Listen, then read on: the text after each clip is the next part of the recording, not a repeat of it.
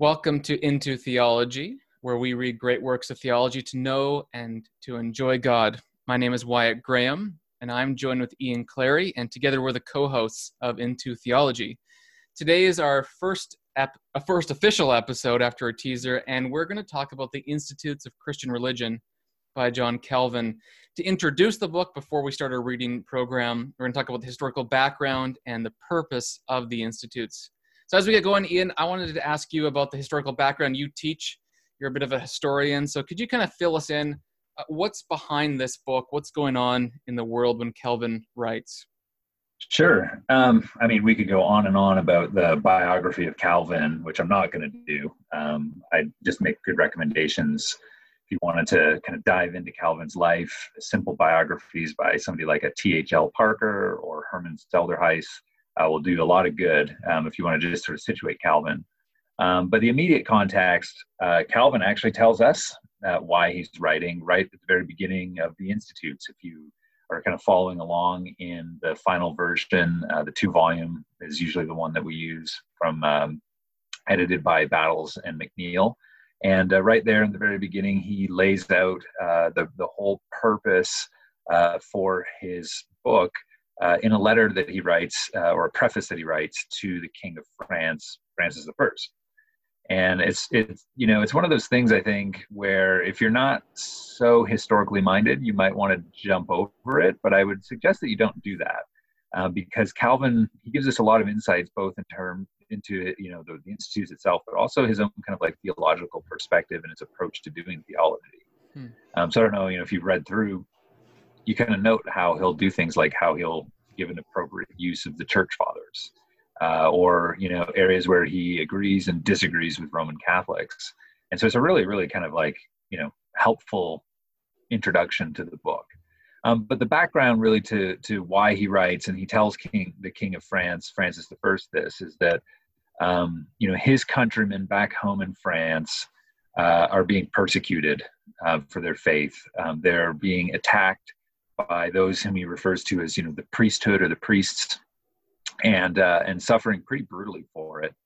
And what Calvin is doing is he's writing a letter to the king, who is the one who can actually kind of put a stop to this persecution. And he's answering major charges that the Roman Catholic Church had brought against the Protestants, namely that this is some sort of new, weird, heretical religion that's going to disrupt peace and order in Francis's realm. And so Calvin's like, no, that's not the case. Actually, we're not a new religion. And here's why. And that's really, in a nutshell, the kind of, reason why he's writing the whole book. Now, it's interesting. You say, he introduces this by saying, like, this is not a new religion. It's connected to the past. So obviously that means scripture, but it also means the church fathers. Can you kind of expand on that? Like, in what way is Calvin using the church fathers, at least in this letter and also in the Institutes in general? Yeah, it was sort of like assumed at that time, and it sort of is in our day even more so, especially after the writings of John Henry Newman, that the Roman Catholic Church kind of has, the church fathers and the medievals to call their own. And so in Calvin's day, when this charge is being brought to the French Protestant churches that, you've invented this new religion, and again, it's as much a political as it is a theological concern that's being brought against them, that this new religion is going to disrupt society. Look what's going on in Germany, and that's going to happen here. There's going to be this lack of order. There's going to be this chaos. And so Calvin is very quick to want to jump on this and say, no, this isn't the case. That this Protestantism that we are espousing here is not new, but it actually goes right back into the ancient church. It's kind of common now to say that, after the Apostle Paul, the most important authority for Calvin in the Institutes is actually the church father, Augustine of Hippo. Whether you call him Augustine or Augustine, I don't know, but I go with Augustine. And the next important authority after Augustine is Bernard of Clairvaux, the great medieval theologian. And Calvin is demonstrating both in his preface and in his use of these authorities that this is actually, everything I'm pulling here is remarkably old and unoriginal. And so he loves the church fathers. As you read through, if you know Augustine, if you know the Cappadocians like Basil and the Gregories, Athanasius, their writings seem to almost drip off the pages of the Institutes because Calvin is just so steeped in them. And indeed, the very first edition of the Institutes was written according to the Apostles' Creed. That was, the creeds are very important. Creedal orthodoxy is very important for him. And so he does not want to get caught up in, owning the accusation that this is somehow new. And what he's actually going to say is the Catholic Church has moved in such a way that really where the late medieval church is in his day is actually the novel movement, and they don't have the fathers. So that, in a nutshell is kind of what he's doing there. That's helpful. And the second thing you said that I thought was interesting or might be useful to bring up is the idea of how we're not Roman Catholic. Now, you mentioned some of it now, but I think most of us maybe don't think about this. If you're a Reformed person, in the 16th century, you were Roman Catholic. They are the Reformed. I mean, obviously they did split, but they are from the Roman Catholic. So those in the Roman Catholic Church who are regenerated, who believe in the gospel, they were a huge group of people, and they eventually reformed according to the gospel and according to truth. So it might be just useful to then distinguish, and kind of repeating some of the things you said, how Calvin distinguishes the Reformed movement from the Roman Catholic Church. What does he say? Yeah, I mean, I think that's helpful in terms of like looking at the use of the way, we understand Catholic today. If I was to come up to you and, say you're kind of just a generic evangelical Christian, and I identified myself as Catholic, and by that I mean small c Catholic, you would probably get your back up and think, wait, I thought you were a Protestant, But as we know, the word Catholic really just kind of gets at the idea of a kind of universality to the Christian faith. And Calvin very much saw himself as Catholic in that sense. That's why, he's writing the Institutes in such a way, in what Lewis might call a kind of mere Christianity approach to things. That this is the very basic of what the faith has always confessed.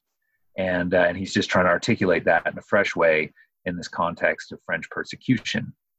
But he's, he comes out of also a very distinctly Roman Catholic background. He talks about how his mother, when he was a young child, would take him, to all these shrines, and he kiss the feet of these various saints, statues, and all this kind of stuff.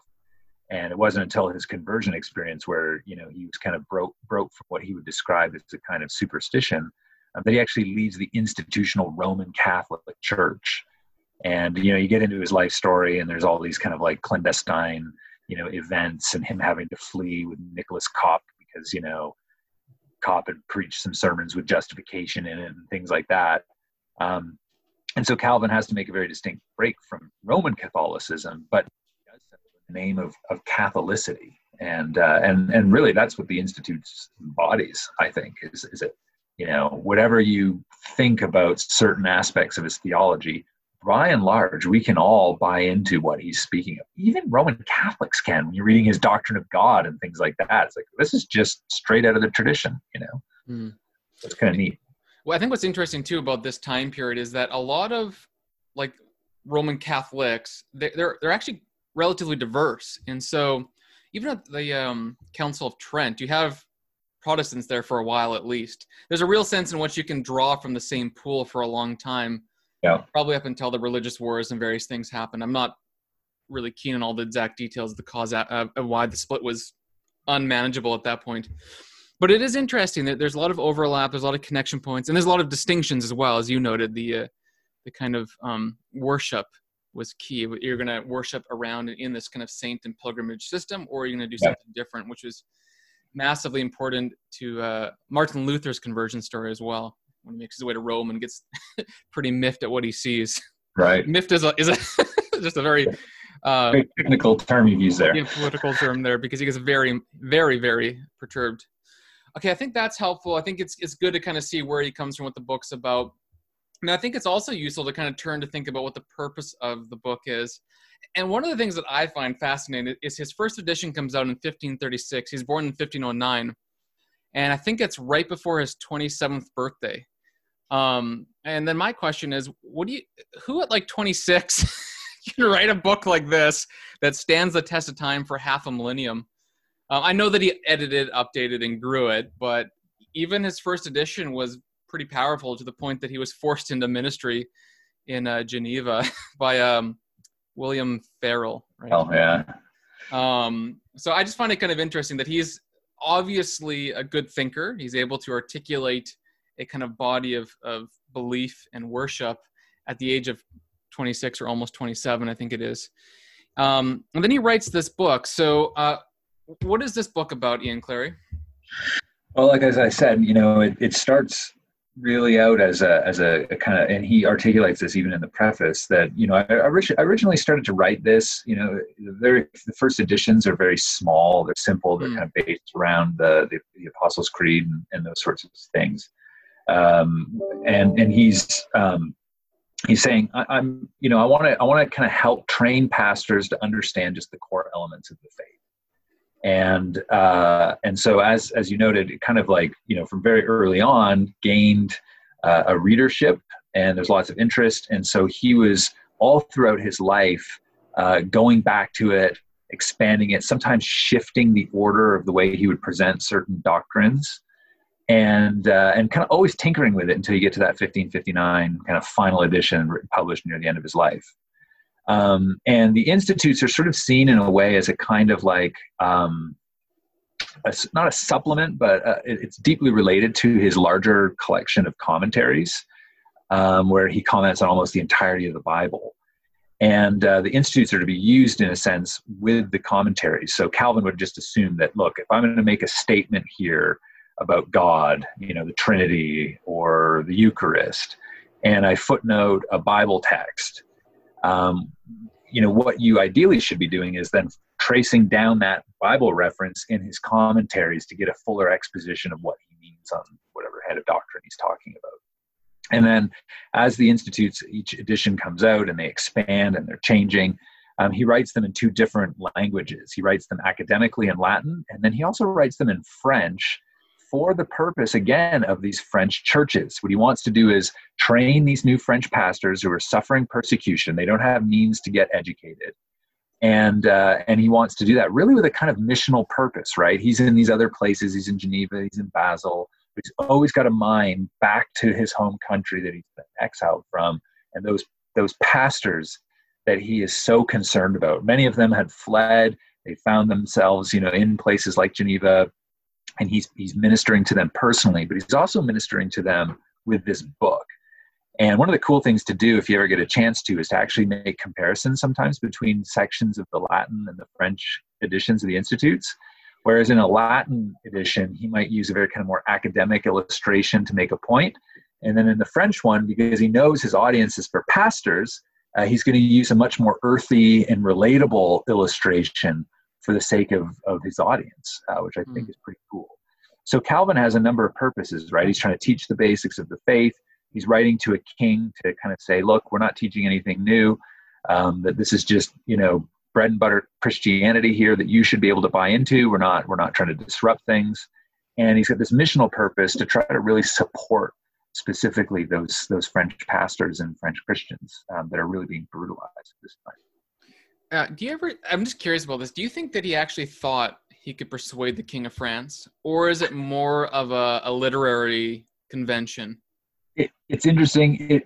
It becomes a bit of a thing to do at this time. I think Zwingli had done it.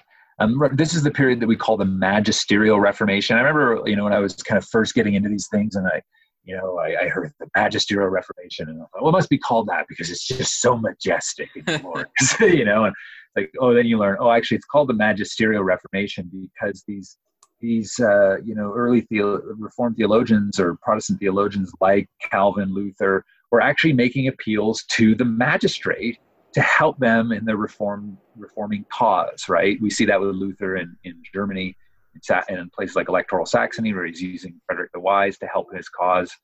And Calvin's sort of doing something the same. It's become a thing to do, to write these kind of prefatory letters to some sort of nobleman or a king.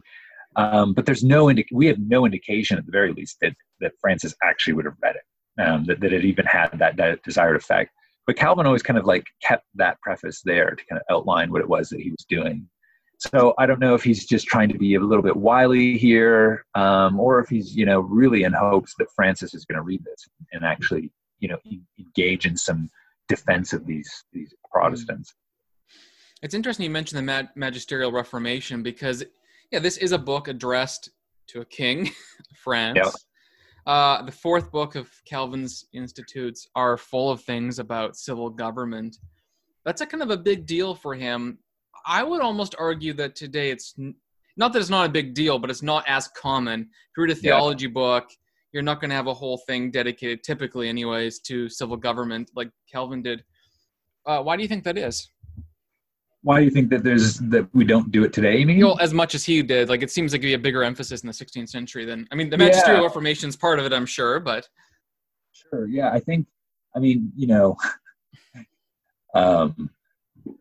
It's not like a lot of our political leaders today are that engaged in scripture and theology, but it's amazing to think, back in say the early 17th century, and you think of somebody like King James in England. He was very theologically oriented, right? When the Puritans first, kind of witnessed him as becoming King James the First of England. He'd been King James the Sixth of Scotland. He was a Presbyterian, and they were thrilled that he was going to bring, maybe some real theological depth. And so, the monarchies at those times, actually, you could make a theological appeal to them, and they would know what you could trace out very detailed theological arguments with them, and they could appreciate what you were doing. You can't do it now. It's interesting when you look at editions of the Westminster Confession. Now, I know we're kind of getting to a later generation here, but when you read the early editions of the Westminster and look at its statements on civil government, it's like, our notions of separation between church and state, you just find them in those sections, right? And the Westminster Confession, as we have it, say, in America, that section's either taken right out or it's been changed. And views of civil government have just undergone an evolution towards more of a kind of like liberty of conscience sort of approach that you just don't get at the Magisterial Reformation. Beza, Martin Butzer, Calvin, all of these guys are expecting that this is your religious duty as a king under God. Like Calvin says that in the preface, you're a king and you are a minister of God. And he's taking Romans 13 very seriously. You have a duty now to enact these sorts of reforms in the name of the gospel. Pretty crazy. I do think if you're living in North America, you do kind of know that we feel like if you're Canadian or American, that we should be able to pursue life, liberty, and happiness. Yeah. Usually, though, we mean that under the guise of expressive individualism, not under the same guise of the philosophical foundations of 18th century United States. Nonetheless, we still kind of feel like that's proper and right, but that's not necessarily true of every age, at least in the full expression that we give it today. And a number of people have kind of chronicled this change. You think of like McIntyre and After Virtue, Charles Taylor in The Secular Age. Is it Peter Harrison, Territories of Science and Religion? There is a kind of a massive change that happens such that, as you noted, most of our leaders may use sort of faith as a political tool, but they're not really theologians. They're not talking about theological issues. And if they are, it's often cheesy to get a vote and not very authentic. And it strikes me, and this is one of the things I wanted to talk about too, that kind of helps us to get acquainted to how we can think about what the purpose of this book is, because it's called the Institutes of the Christian Religion, at least in the title that I'm looking at right here. Right. But it's an interesting title because the Latin title is religion. There is in this, or institutes is in the singular, so it's the institution or the institute, however you want to put it. Probably institution makes better sense. And then Latin has no articles, so it's not the institutes of the Christian religion. It's institution of Christian religion. Yeah. Which I think I know it sounds a bit silly, but when you kind of say it that way, it changes a bit of the nuance of how you hear the title. And I think it's an important change. Like those nuances sometimes keep a lot of weight. Yeah, and I think also then you got to think about like, well, how does this work? I mean, if you're religious, then what does that look like now? Today we have the separation of church and state, various things that are very normal to us. But, interesting, scholars, historians have kind of chronicled the change of how we understand words like religion. Yeah. And today we view religion as a body of beliefs that demarcate one faith from another. So you're Buddhist, Hindu, or whatever you are, or Christian. But in Calvin's day and prior to that, the word religion was basically a synonym for worship or the right way to kind of pursue God. Now, included dogma, of course, and included doctrine, because, this book is full of that. But really, it's trying to order us to worship God. And I think for a lot of readers who pick up a big book like this, that might be helpful, because sometimes it seems a bit daunting to have this 4-book, 2-volume, massive work on theology, and it looks to you like a summary of everything someone could possibly say about Christianity, and you must believe in order to be a good Christian. But in reality, it seems to me that Calvin's actually trying to get us to rightly worship God, to understand what that actually looks like. Yes, that includes beliefs and doctrines, but it also includes the way in which you interact with the government, the way in which you practice the sacraments of baptism and the Lord's Supper, the way in which you practice the Christian life. In fact, the book is actually quite practical in some ways because of that. Where I think we think of theology as sort of an abstract body of beliefs up here, that's something that really came into being around the 18th century and forward. Before then, religion, and a book like this, The Institutio of Christian Religion, was basically trying to set out what it meant to live the Christian life, what it meant to worship and follow God. In fact, you can even look at books, I would say, like Thomas Aquinas' Summa, which everybody assumes is a big compendium of knowledge. Yeah. But then you realize the brunt of it, the center of it, is actually how to live the Christian life. And someone has argued, his name I can't remember offhand, that actually the Summa is meant for confessors, meant for pastoral counseling. And we think of Thomas Aquinas as sort of like big brain doctrine guy. And yet, just like Calvin, he was a biblical exegete and commentator. Absolutely. And, you can kind of read his stuff, and you can read his commentary in Galatians. I remember doing that recently and being like, oh, wait, what? He's very, I know he's not Protestant or Reformed, it's anachronistic, but he's very agreeable to how we think of our Christian faith, even the issues where we think we would disagree, like in grace and faith, at least in his commentary. So I think Calvin's like that. Yes, it's a compendium. Yeah, it outlines doctrine, but it's about worship. And like you said, it's meant to draw us back to the scriptural text, to understand for ourselves what the source says in Scripture, so that we might rightly order our lives and worship the living God. So I think that's a helpful perspective to have. Do you want to say anything more about that kind of stuff? It's just interesting, and I'm teaching these with my students, because we do, in my historical theology class here at CCU, I go through aspects of the Summa as well as the Institutes. And I always kind of chastise them and say, listen, like these guys, Aquinas and Calvin, are actually telling us that these are just kind of like introductory, kind of rudimentary aspects of the faith. And just sort of expected that everybody's going to kind of know this. And meanwhile, we're studying these things like, it's nuclear physics or something, right? And so they always kind of like groan and roll their eyes when I make that point. But that's exactly what these are, right? And Calvin writes in such a way that, these are the basics of the faith, and he's really trying to get at your affections for God.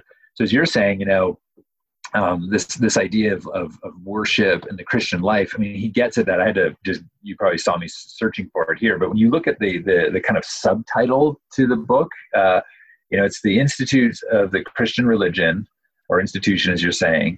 And then the subtitle goes on to say, containing almost, I like that, almost, the whole sum of piety and whatever it is necessary to know in the doctrine of salvation.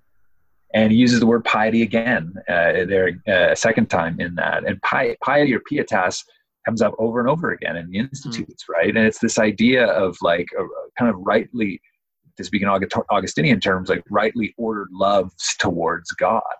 And so, I mean, that's, and none of those great theologians, Calvin preeminent among them, would have ever seen that this is just merely for intellectual head knowledge, but this is all about stirring the heart, and it's for the church. I mean, again, with Aquinas, it's like Aquinas he taught preaching. He was a homiletics professor, and he wrote this Summa to help, and his commentaries to help us preach better. He was a Dominican. That's what they were. They were the order of preachers. Right.